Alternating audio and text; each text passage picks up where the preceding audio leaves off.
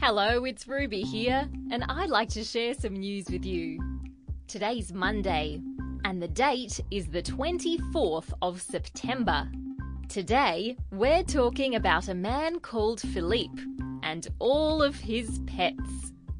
Phillippe has a lot of pets. He has snakes and spiders and a huge tortoise. Altogether, Phillippe has more than 400 pets.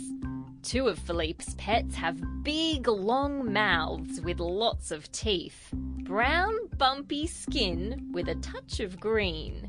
They're a little bit like crocodiles, but they're not crocodiles. Can you guess what they are? They're alligators.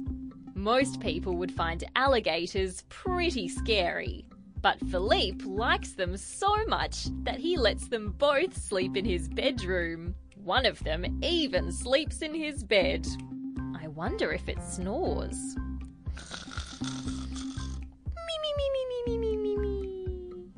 Phillippe wants everyone to know that reptiles aren't as scary as you might think.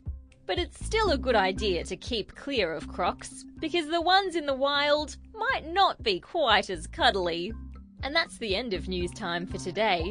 Let's catch up again tomorrow.